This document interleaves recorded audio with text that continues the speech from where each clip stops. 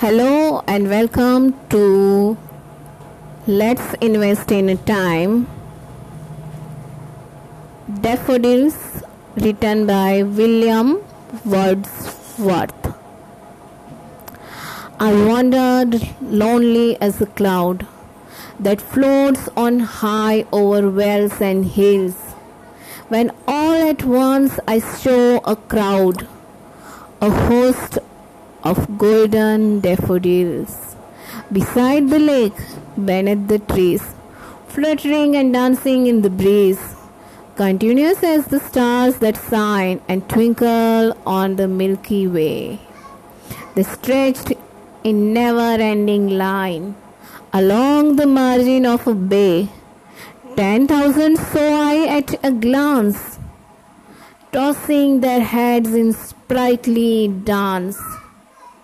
The waves beside them danced, but they outdid the sparkling waves in glee. A poet could not but be gay in such a jocund company. I guessed the gayest, but little thought what wealth the show to me had brought.